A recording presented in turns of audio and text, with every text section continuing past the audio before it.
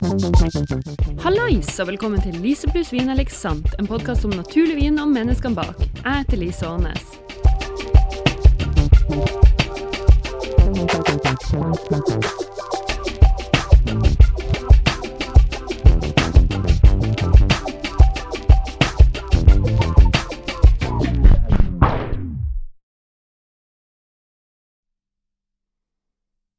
Kjære lytter av Lise pluss vin eller Sant. Jeg har skrevet bok, og den heter Naturvin. Hvis du liker podden, tror jeg du kommer til å like boka også. Den finnes på ark og Nordli, og kan bestilles på naturvinboka.no. På den nettsiden finner du også informasjon om fremtidige vinkurs, boksigneringer og annet gøy. Uansett, tusen takk nok en gang for at du hører på. Her er månedens episode. Bare ta en test. Ja. Hei. Hei. Kan du fortelle meg hva du spiste til frokost i morges? I dag har jeg faktisk ikke spist en drittfrokost. Hæ? Jeg tok meg Klokka en 3. Kanelbolle på fylla i går. Men jeg tok meg en kanelbolle. Jeg har glemt hvordan det var. Og en kopp kaffe. Ja. Så det var ganske godt faktisk. Ja. Digg. Ja. Du kanskje får noe vin senere da, så det hjelper på. Det er jo ikke det dummeste det. Nei. For å bare bistå om et lokale er jo det helt prima. Det Hvordan er lyden? Lyden er veldig fin. Så bra. Okay, we'll try. It has a very good isolation, by the way. Yeah, but then you have the river outside.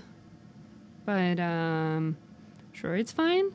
Dear listener, if you hear some white noise, it's just the massive amount of water flowing past the studio right now. Because we are recording this on the 10th of August, and we've just had the extreme weather Hans.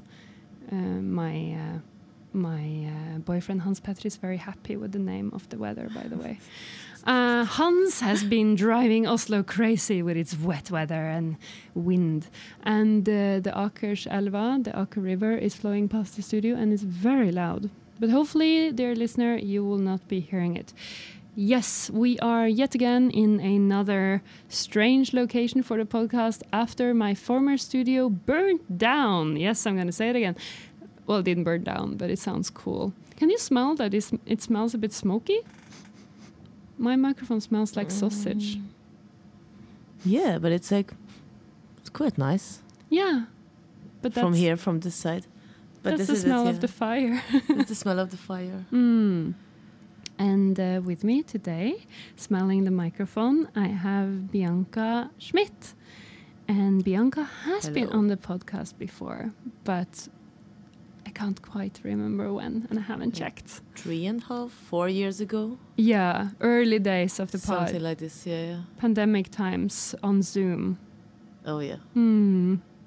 Sitting in the kitchen, front of a laptop. Yeah. Trying to do our best, I remember. Yeah. Well, it was fun, though. I remember it being like a fun show to do. And also, you know, the reason I started the podcast was because I missed talking about wine during the lockdown. So, no pandemic, no podcast. Exactly. Everything happens for a reason. Yeah, so thank you so much for the opportunity. Thank you so much for being here. Bianca, would you like to introduce yourself? Yeah, for sure. So, yeah, we are the winery Das Weingut, Bianca und Daniel Schmitt. Yeah, we are two winemakers, me and my husband, Daniel.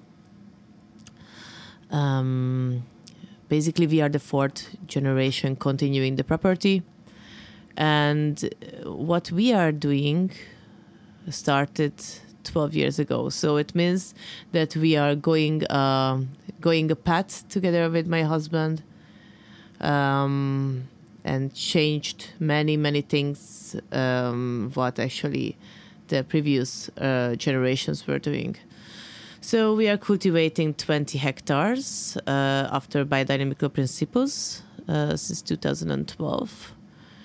So in 2012 we changed we converted the vineyards from organic to biodynamic. And yes, I am Hungarian. I learned as a winemaker in Hungary. Met Daniel 12 years ago. And just like it's meant to be. Mm. So it was quite sure in a couple of days after we met that we would love to do wine together forever. Yeah, and now today here we are. We have our 7.5-year-old Alexander, our 5th generation, tiny little junior winemaker.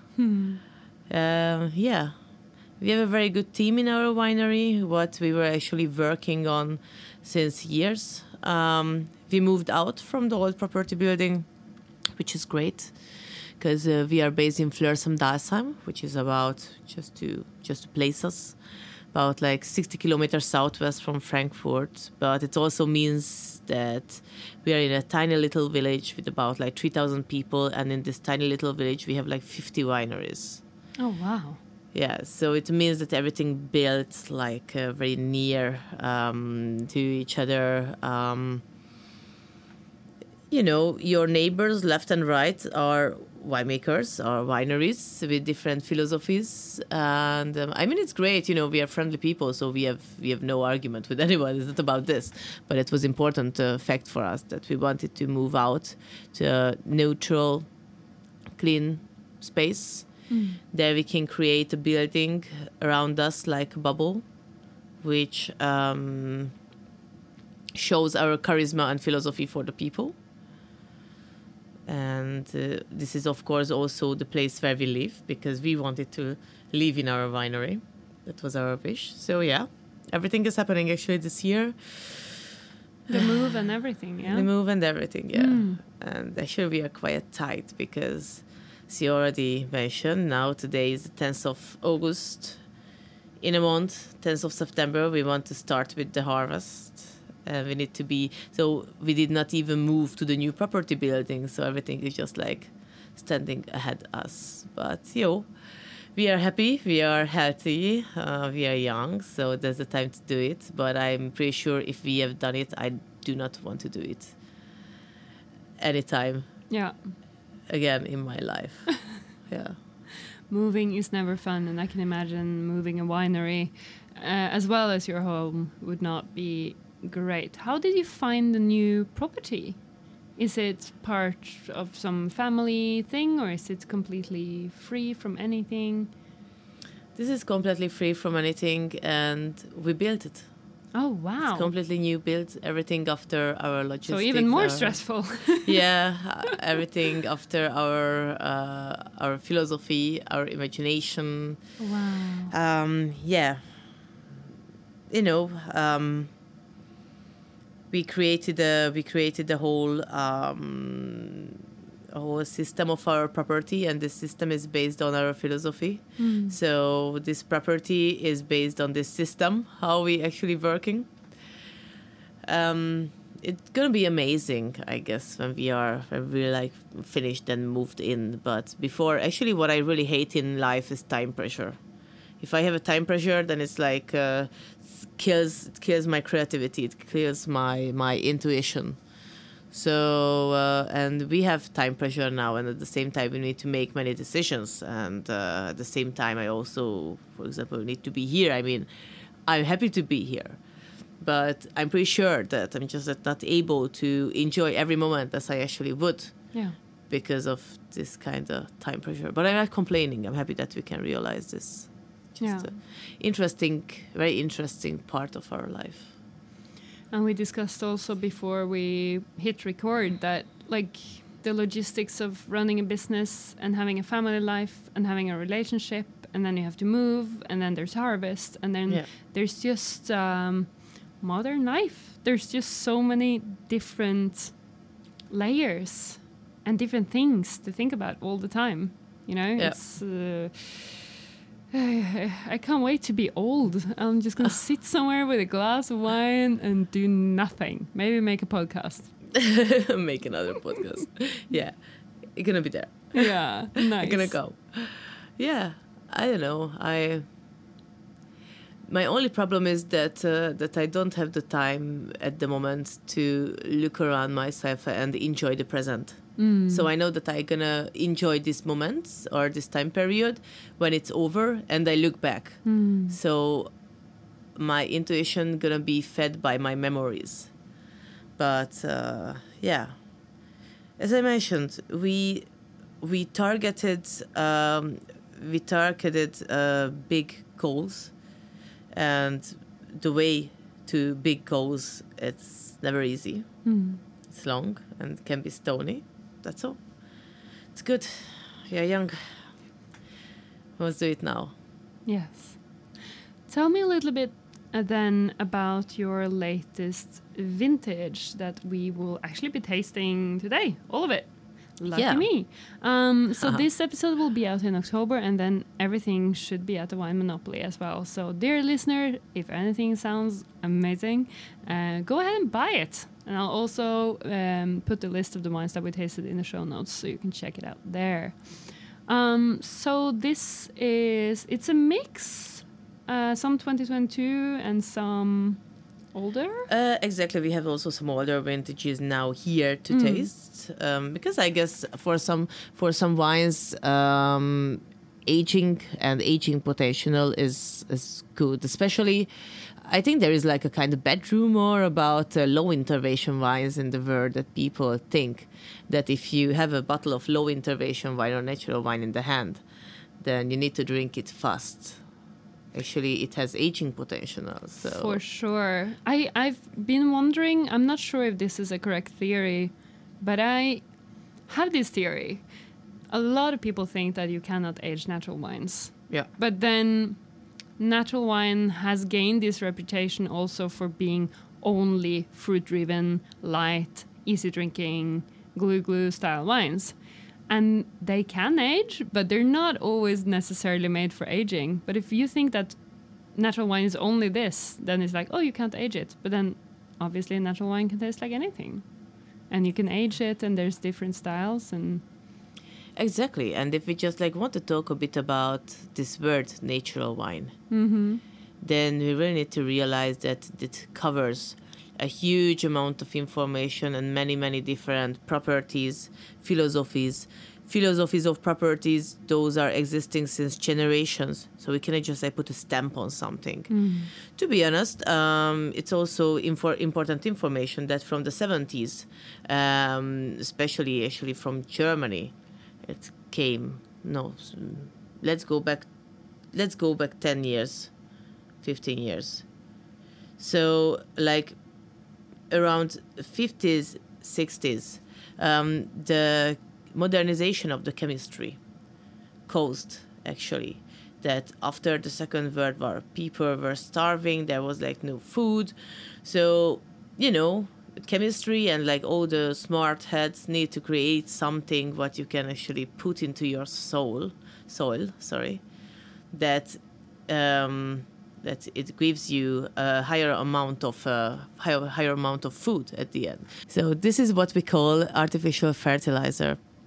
The fact is with that all those nice artificial fertilizers came out, so it was actually a huge amount of nitrogen what was not caused in the soil that was added.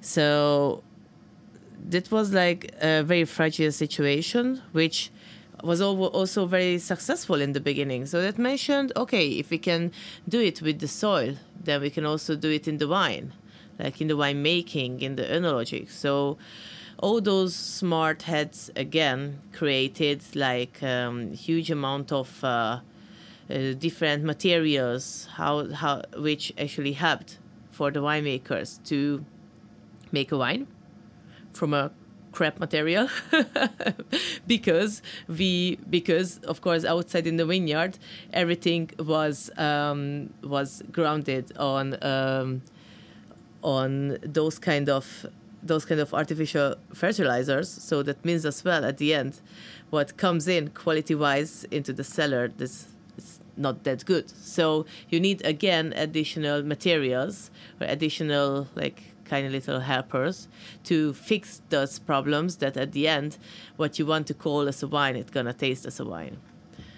So what we call today as a natural wine is just organic or biodynamic formed grapes, made wine out of it without any added yeast, without any additional help, like, for example, a filtration or refining. So if you just think about this, what we call natural wine today, about 100 years ago, that was the only way how people actually could deal outside in their farm and could vinify their wines.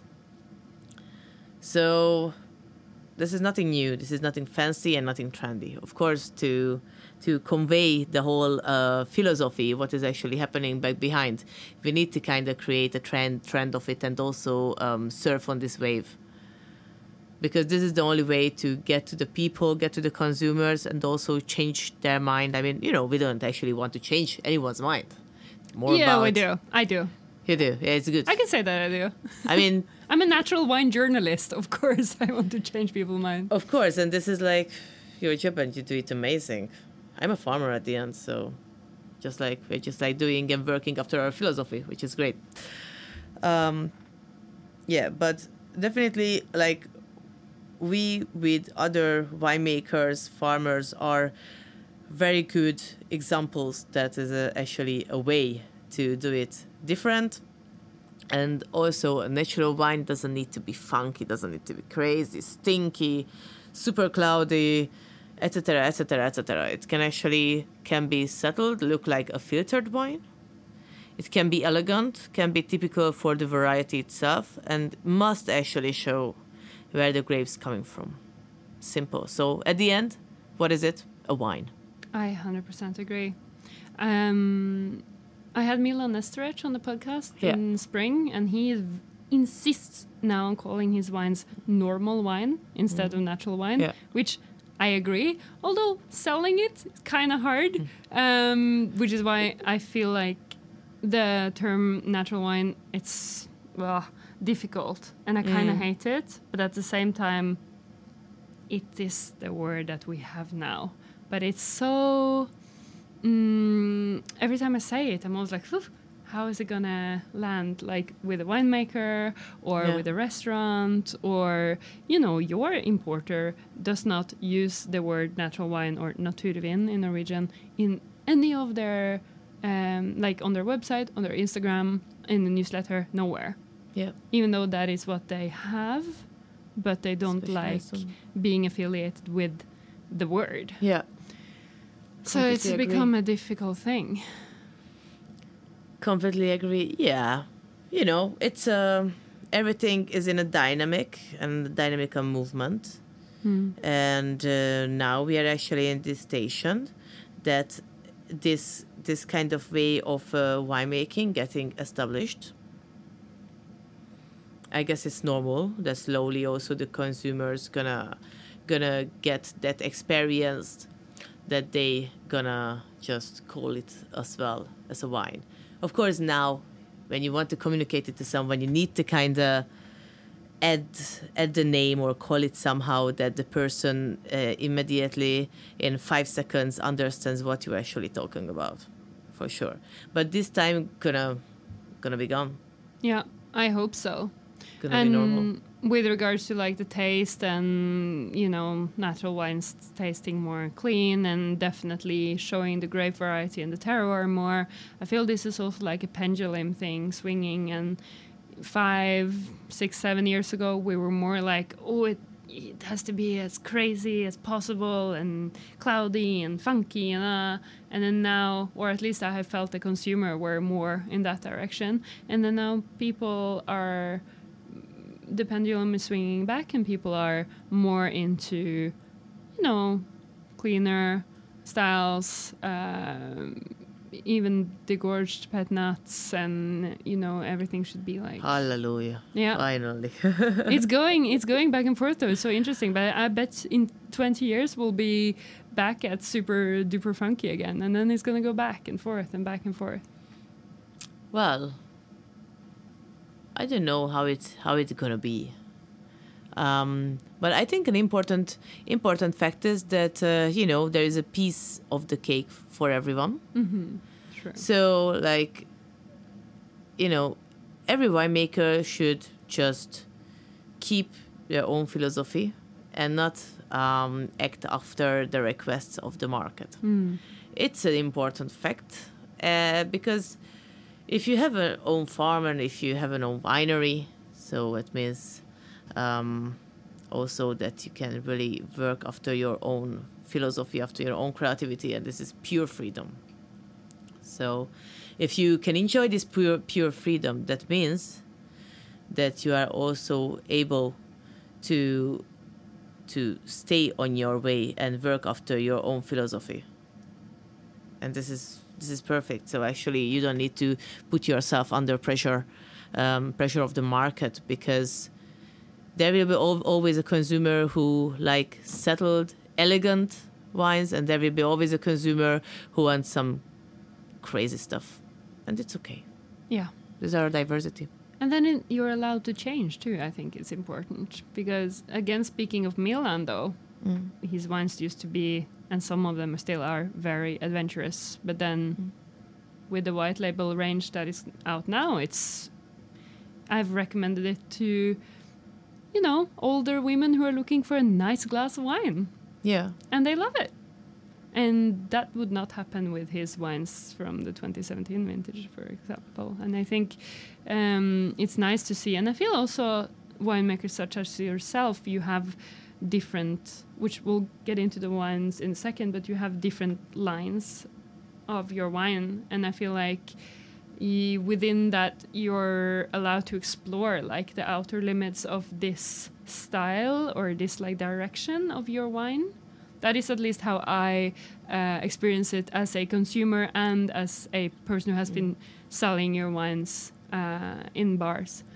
But I don't know if that is the right. That's how I feel that you are working creatively with the different ranges.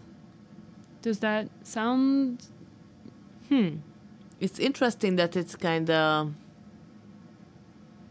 that it leaves this kind of impression in you. Because, to be honest, I never talked about this.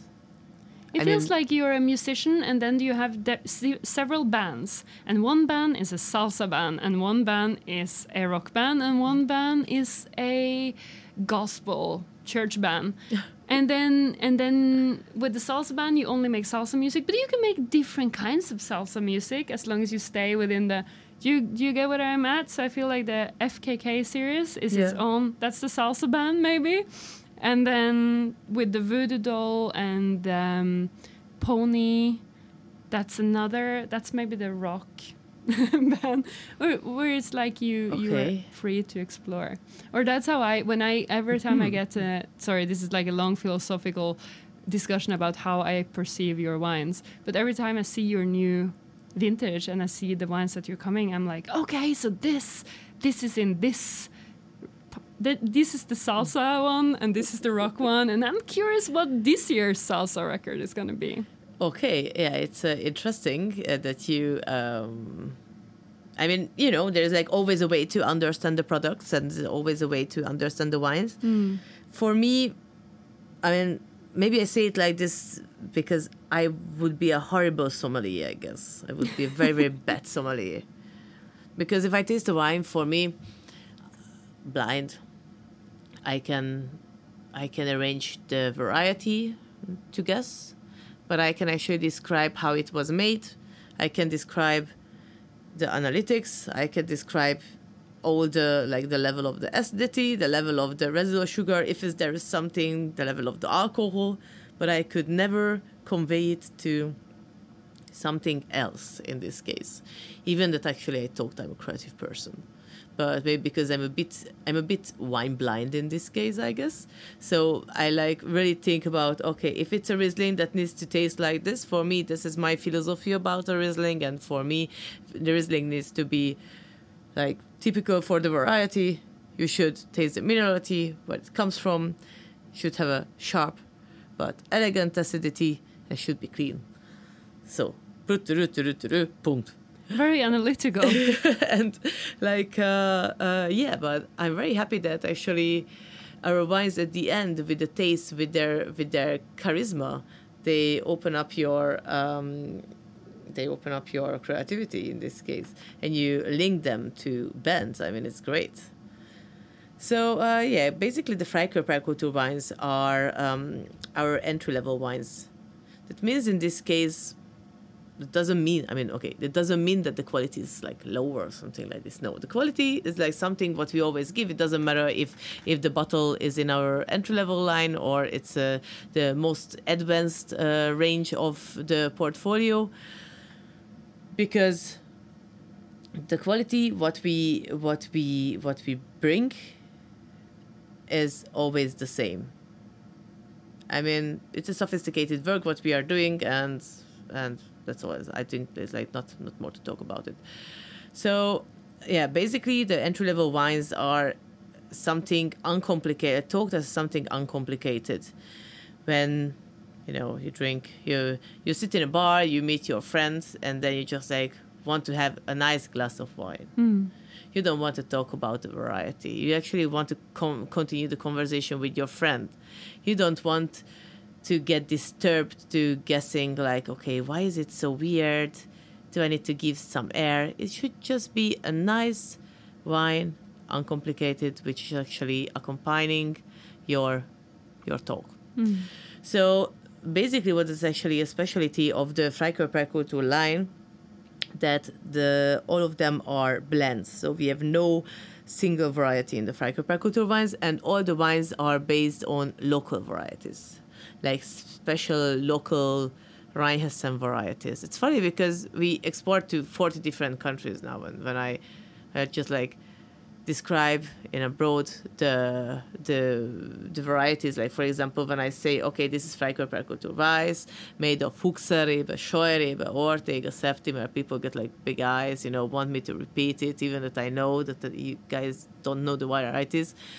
And at the end, actually it makes me quite proud, because we work with those varieties. Some of them, for example, Septimer, there's like still 1.25 hectare in total in whole Germany.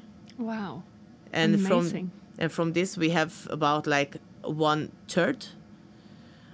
I mean, generally, of course, all of those varieties have their own aromatic and taste. So just like shortly, for example, Fuchserrebe, if you would vinify it single, can give you a aromatic of passion fruit. Scheurebe is more keen to be has a higher acidity, can have a citrus note in the aromatic. And all those like Ortega, Septimer, actually those are like the varieties which were used a huge amount in the 70s, 80s. Maybe some of you have heard about Liebfrauenmilch.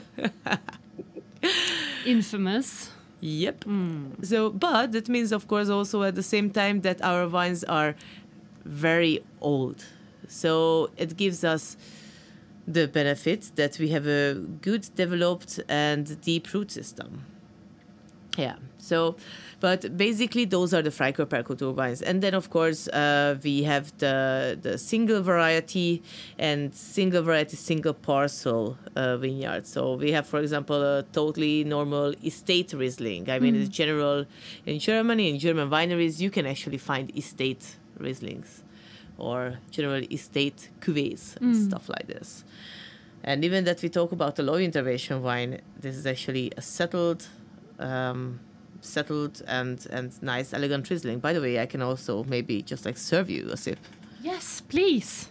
I'm looking at all that wine down there. Oh, this is the one without the label. I was like, ooh, exciting.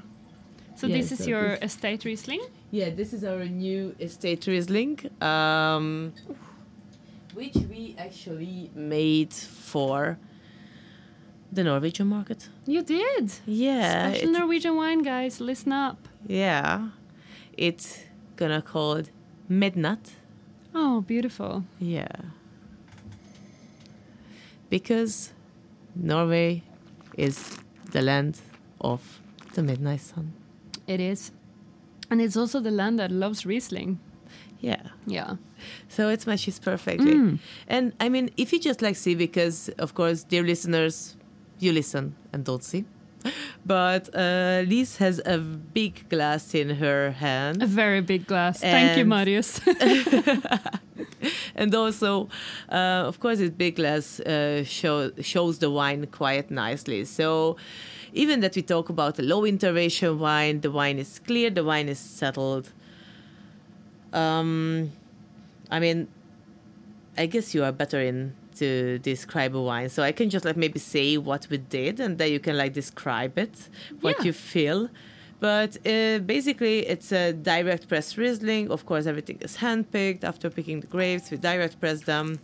And aged and fermented in 5,000-liter oak barrels. And it's super refreshing. It's my first thought because we're recording at a small, little bit warm studio. Oh, yeah. Yeah. So this is just what I needed. Super, super lovely, super bright and lively acidity. And it's also surprisingly aromatic, actually. At least today. It feels very open and I don't know if it's a good day for drinking wine according to the biodynamic calendar, but it feels like flower day. I haven't It checked. is a good day. Yeah? It Of is a course good it day. is. Yeah. Because when you are here, it's always a good day. for wine. Aw.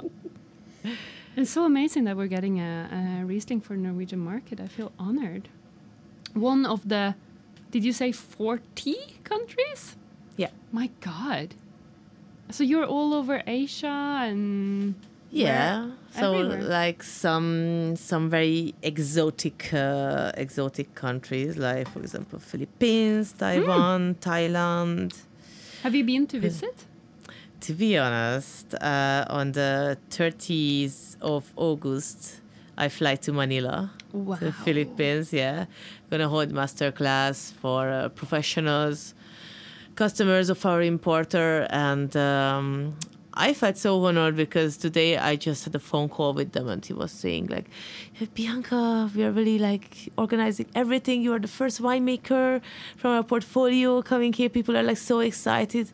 I was like, "Wow, like thank you." So cool though. It feels amazing. After I'm gonna continue the journey to Singapore, and then gonna fly home because we are harvesting and moving. But yeah, it's an interesting thing. To be honest, there are markets; those are like overfilled with winemakers, importers. Like for example, in the States, if you fly to New York, you just like in. And how people actually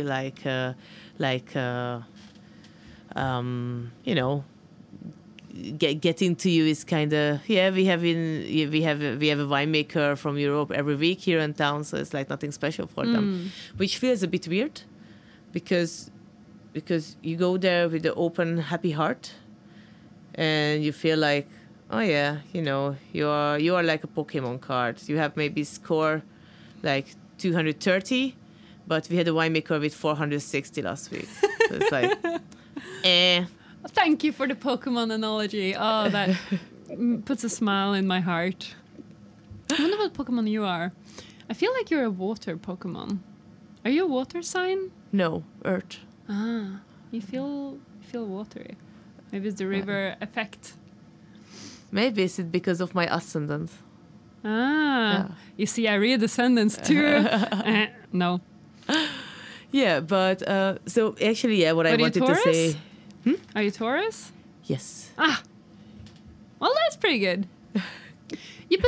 Because my son is a Taurus. I know this is actually what I was just like asking today from your husband, because the birthday is like the 20th, right? So I was like not sure if it's just like it's still a Taurus or already a Gemini. Mm-hmm. It's still a Taurus. Yeah, because I'm a Gemini. Yeah, Daniel as well. But Tauruses are like I feel like he's such a Taurus already, and then now knowing you're an Earth sign, it's like, yes, of course you're a Taurus. It makes total sense. Dear listener, if you're not interested in astrology and wine, why are you listening to this podcast? And it's me. Oh my God, I could do a whole episode on just like horoscopes and wine. Yeah, you could actually like, for example, make a calendar just with horoscopes and winemakers. Oh my God. Yeah. That would be so cool. Yeah. That would be like the Christmas gift of the year. I can make it and sell it to get myself money for a new studio. Ka-ching. Ka-ching. Yeah, so export, import, Yes. wine, ta-da-da. Yeah, so the thing is, well, I actually just wanted to say that we are super thankful for all those people. Because, there are like many winemakers who work after similar philosophy like us. And they, for example, do not want to travel, or they don't like to travel, or maybe they cannot afford to travel. What we are doing with our whole traveling is actually the advertisement for all of us, not just for Schmitt. It's for all of us. Also for all those winemakers, we are conveying the philosophy of the group of those winemakers. And I'm proud of it. So when I'm, for example, I'm in the Philippines and I'm doing a 2 hours tasting and talk about wines, I also talk about philosophy and history and the generally development of this important cultural point. Yeah, which speaks for all of us. It's important. Exactly. And going back to what I said earlier about me wanting to force people to drink natural wine, I take it back. Okay, I still do a bit. But I think also when you don't know what the wine industry really looks like, and then somebody tells you what is actually in wine, and that there is another wine which is just made from grapes, it's more about informing people than anything else, and then people can make up their own mind. But For sure. My experience is very much that when people are informed, they will make the decision to go towards natural or normal or low intervention, call it what you may, wines, because it's logical.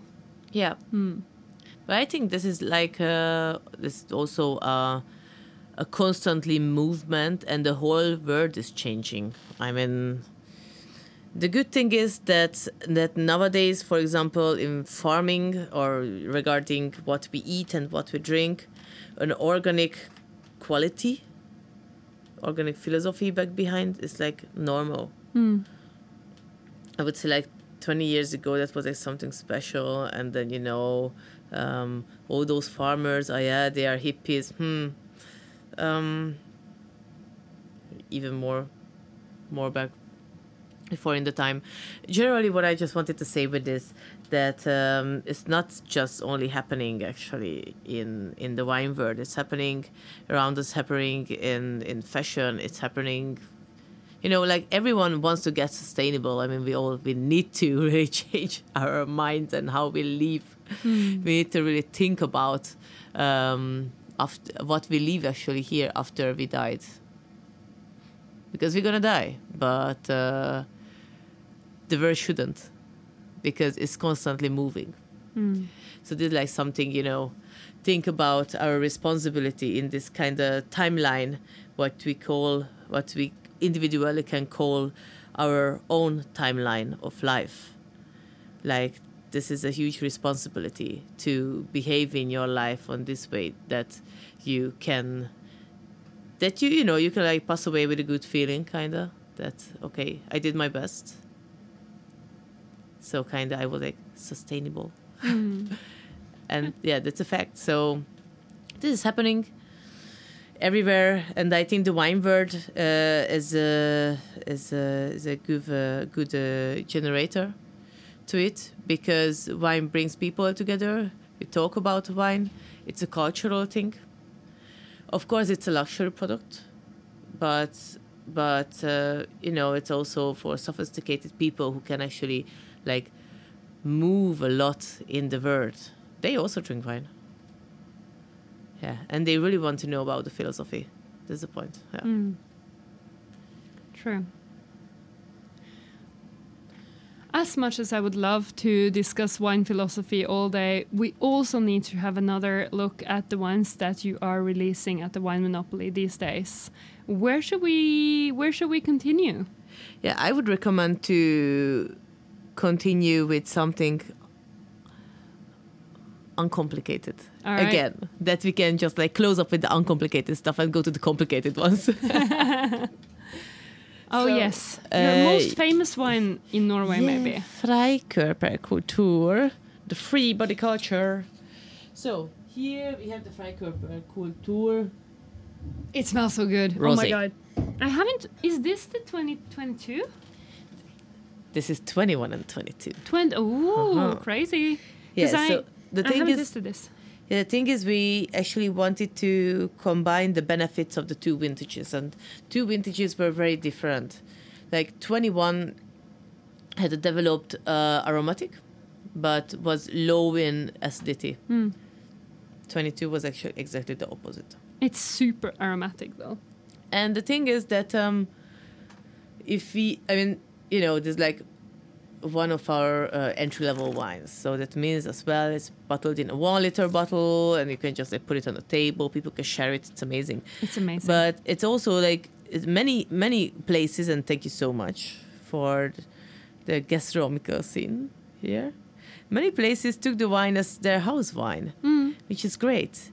But it also means that the consumers, local, like go there and like enjoy the wine like the whole year long. And then once we change the vintage, and then it tastes different, which is, of course, it's normal that it's going to taste different. But if we have the opportunity to combine benefits of two vintages, then why not? And then we actually cover almost like the same style for 2 years. That was the idea. And we found it actually nice, especially because, we bottle many kegs from it. So this kind of 20-liter barrels. Yeah, keg, wine on tap. Exactly, thank you, wine on tap. So it's like just makes sense to work with on this way. Here we also used local but red varieties, because earlier I was talking about the Freikörperkultur Weiss, with the weird local German names. And then we have here local red varieties, which called Dornfelder and Portugieser. Basically, they are direct pressed, so we didn't do anything. They're direct press. Yeah. Wow, because it's quite a dark rosé. And the reason is because if you direct press Dornfelder, it's like dark. It almost looks like a red wine when you direct press it. When you direct press Portugieser, even that it's a red variety, it looks like if you would direct press a Pinot Noir, so it's like a Blanc de Noir. So it's white. So actually, if you combine it, that's the result of it. I mean, I know that you say it's a simple wine, and as it not complicated, but it's the smell, like it. Okay, I guess I'm damaged from working in wine, but I wouldn't just have this. I wouldn't just get a glass of this and just not be able to talk about it, because it smells amazing. Like for Norwegian listeners, it smells like Brynhild's bringebær drops, which is a certain kind of like a raspberry candy. Okay. Like hard candy that you suck on when your throat is sore. Okay. And it smells like that, like childhood memories. So nice. So beautiful. Yeah, I mean, the color is like a raspberry. Yeah. It's like a sorbet. Yeah. It does have that juicy like sorbet. It's definitely a. I mean, I drink rosé all year, but chugging this on the beach and with a screw top as well, it's perfect. Yeah. And 10.5% alcohol for me, with the relatively small baby still. Easy to digest. Yes. I don't have the stamina that I used to have anymore. So for me, drinking anything above like 12%, I'm like... Yeah, like, whoa. I know. Yeah. Moving into slightly more complicated territory. That was only 10.5. See, I can't even talk. 10.5% ABV. Could you imagine what 15 would do to me? This is Chardonnay, right? Yeah. We used to work with this at Esaias. Feminine. Yeah, I just served you our feminine. So this is 100% Chardonnay. Belongs to our more like advanced part of our portfolio. What vintage is this? This is 2021, and here we have over 35 years old wines in the beautiful Goldberg in Flörsum Dalsheim. This is a lower elevation of Goldberg. So here we have, of course, a high amount of limestone, but with a clay cover. So clay has the benefits; it holds water longer for the roots. That's the reason we do not really actually need to harvest it that early. Harvest time was about like end of September. 2 days maceration. So this is not an orange wine. Is that another thing you slightly dislike a little bit? I super dislike it. Okay, I wasn't going to say hate, but you kind of said that. Yeah. Yeah. It's not an orange wine. It's a skim macerated wine, so we can also call it like this. But I mean, generally, the method of skim maceration is like so normal. It was always normal because we need some tannic, we need some aromatic for the stability, for enjoying. We also want to bring it to increase aging potential. I mean, it makes totally sense. What do you think? Like, why do you have the opportunity to keep a red wine for years? Because of the skin contact. Because through the skin contact, you have enough tannic, you have enough phenolic, which gives you aging potential. So that's the fact. The only thing is what you need to learn with white varieties, like the term and the length of the maceration time. I mean, we talk about the Chardonnay. It should be elegant. Chardonnay is a feminine, elegant variety. If you leave it too long on the skins, it's gonna get bitter. You lose acidity. So everything what you actually want to have at the end, you want to have balance, you want to have elegance, get lost. So don't do it. So what we do in this case, only 2 days. I mean, it's enough for us. We also do not even wait till the alcoholic fermentation starts on skins. Then we press it, but we only take the first 2/3 of the juice. The last 1/3 goes to the Freikorperkulturweiß. Ah. Yeah. Aha. I didn't know there was Shardy in the FKK Weiss. Yeah, it's just, in total, it's like, what do we have from this total? We have maybe 900 liter. The last press fraction is like maybe 150 liter. So we do 30,000 liter of FKK Weiss. So this 150 liter, it's Nothing. in and gone. Yeah. A drop in the ocean. Exactly. It's a drop in the ocean. The name feminine, does it then come from the personality of the Chardonnay? Yes. Yeah. Because I always also felt that this the name of the wine just explains it. And this wine I have sold to so many tables that are looking for a classical, like even Burgundy style white wines, or they want Chablis, or they've learned some of these fancy names for white wines. And I'm like, this is not that kind of wine bar, but try this. And everybody loves it. It's so elegant. Yeah. Speaking of how natural wine, normal wine. Chablis. Yes, this is so elegant. It doesn't have to be weird, Yeah. Such a beautiful wine. And also this vintage I haven't tasted before. Yeah, I think with Vintage 21 I actually got there what I wanted to get. Simple. But, we have also nice old wines, and we changed with Daniel the pruning system in this vineyard since 2014 already. That means the yield got reduced automatically, and through gentle pruning, because it's a big word now, gentle pruning. It's a big word nowadays, but actually this is like the most logical way of prune a wine, because you should not do big cuts, you should not hurt the plant, because it costs too much energy for the plant to close all the ones and the recovery itself. So all this energy is actually minerality and extract what you lose from your grapes at the end. It's very simple. So if you save it, then through gentle pruning, orange wine, natural wine, gentle pruning. Yeah. You're ticking all the boxes. You're such a cool winemaker. Oh my God. You need to go to New York. Oh yeah, please. Yeah. That's where all the cool winemakers are. All the cool winemakers go to New York, and hanging out and in and out and in and out. Yeah. So what I actually wanted to say at the end, just to be serious, stay serious. that we can increase the estimated time or life of those plants. Because before the time, for example, in Rheinhessen, because Rheinhessen was famous of big production and low quality bulk wines.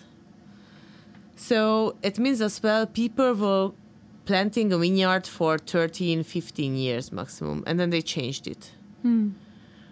And we are planting a vineyard for a whole life. So of course we also need to behave after this, that we can keep our vineyards for a whole life. Yeah. And staying on a serious note with a serious wine.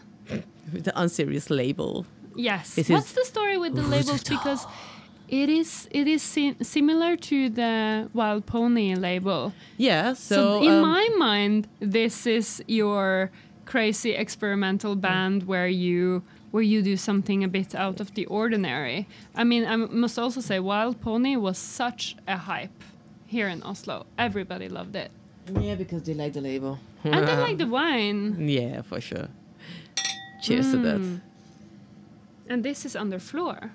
Yeah, so basically the similarity the reason of why we have a different label here, because this black background reminds to a blackboard, and the white drawing on it and the white letters remind on if you would write on a blackboard with a white chalk.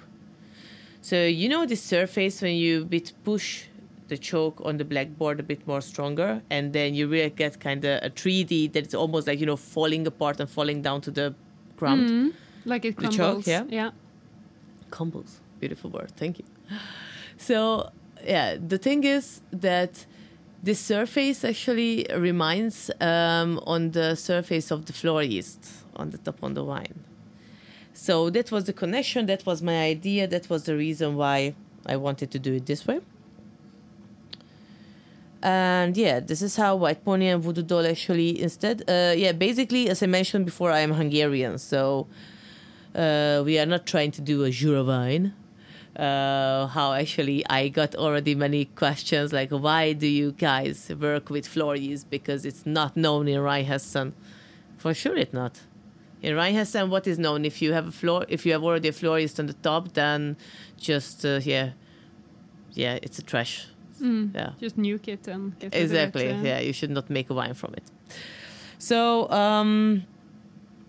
in Hungary, in the Tokaj wine region, we have a wine which is called Samorodni. And this wine made under floor yeast traditionally. So this is actually what I learned in the school. I was always keen to do it and wanted to try it out. And voila, if you have an own winery, then let's try it. And basically there are like some additional information what you need to really take care of. Like, for example, you should mainly have a variety which has higher acidity, so a lower pH. You should have a variety which has a nice ripeness, because you need some tannic, phenolic for the microoxidation, so the wine can protect itself, and at the end you have like a nice bright color, even that you do a very oxidative vinification. So you should maybe not do it with the Müller-Thurgau. I would not recommend it. But for example, a Riesling, because this is Voodoo Doll is a Riesling, 100% Riesling, is perfect for it. Because you have a thicker skin, you have the amount of phenolic, you have the acidity, and you can also do a bit of skin contact, what we have done here as well. So we have 2 days maceration and 15 months in 600 liter oak barrel. From this, the last 6 months under floor yeast. Wow.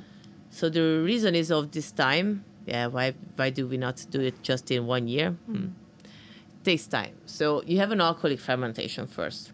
Then CO2 is a side product of the alcoholic fermentation, but it needs to go out because malolactic fermentation needs to happen as well before we start with other, etc., like, for example, floor yeast. So for the malolactic fermentation, because malolactic fermentation is tested through bacteria.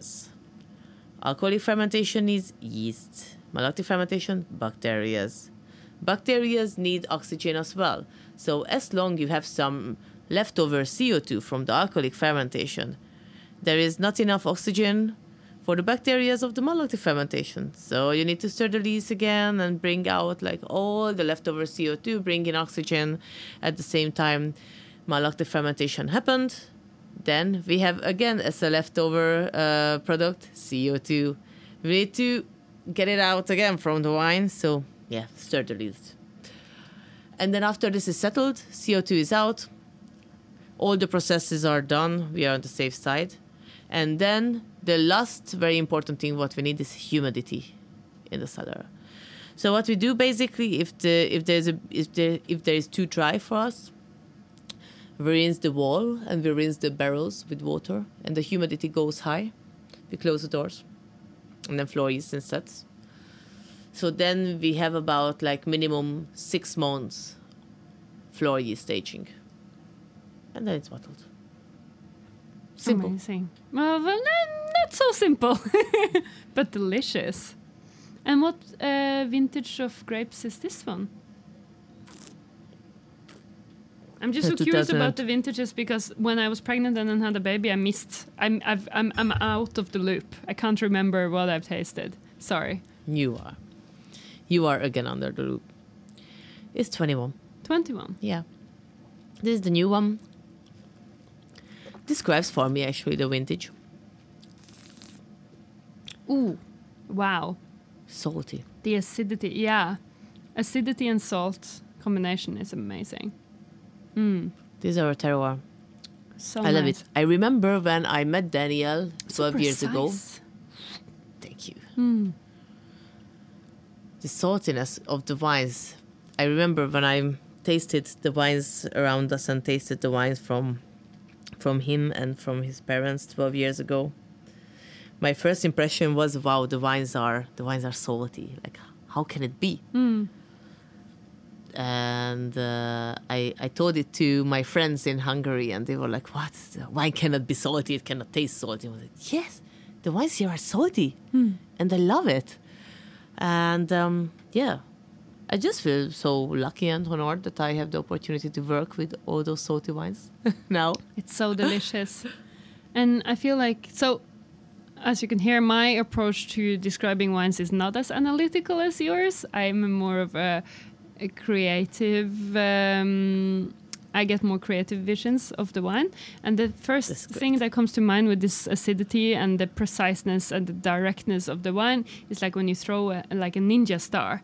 And it goes and hits the mark like a pow. It's amazing. So like straightforward. It's like delicious, precise. It knows what it wants. It knows who it is. You know, I it's had like the whole film in my mind now. Thank you. It's amazing. I mean, of course, I can describe it. It's serious Riesling. It's a single parcel, comes from Goldberg, but from an upper side, by the way. So Goldberg is next to Frauenberg and also situated in Flörsheim-Dalsheim, where we are at home. There we have a high amount of limestone and quartz in the soil. So basically it's a calcareous soil with a loess coat. And in this first 80 centimeter loess layer, we have a high amount of quartz, which is amazing. Bergkristall. Yeah, Bergkristall. Yeah. And you can really taste that in the wine too, which I think that's where it gets its focus from a little bit, you know, with the flintiness and the hardness and the firmness. It's really lovely. And again, like, you know, dear listener, if you're listening and want a wine to present to maybe your uncle who has a big cellar full of classical wine and you want to impress, bring this wine. It's going to go home. Like that ninja star. It's just going to go straight. Well, I think we need to wrap up because you need to get to a dinner with my boyfriend, actually. And I need to go home and put my baby to bed. Such is the life. But thank you so much for coming on the podcast. Thank you so much for having me and inviting me. It was my pleasure again. Look forward to do it next time. Maybe next time we're going to have finally a some luck and can bring Daniel as well. That would be amazing. Yeah, because he's existing. Many people are like thinking it's your that make-believe boyfriend. Everybody's exactly. like, oh yeah, she says she has a boyfriend back in Germany. you know, they're married. They have a baby. No, he's real. I've seen him in pictures, so I know he's real. Oh my God. Okay, well, thank you so much, Bianca Schmitt of Bianca Schmitt Wineries. Oh, was it Bianca and Daniel? I can't remember. Thank you so much for coming. And thank you so much for bringing pleasure. your beautiful wines. Thank you so much. All right. Thank you. Cheers.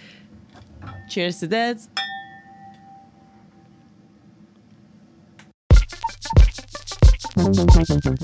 Som alltid, tusen takk til mine fantastiske gjester. Tusen takk til Mari Svabo, som har laget logoen til podcasten, og Hans Andreas Låke, som har laget musikken. Har du lyst til å lære enda mer om naturvin? Hvis du blir medlem og betaler 30 kroner i måneden, så får du tilgang til alt bonusmateriale. Lær mer på shows.acast.com/lisevinsant.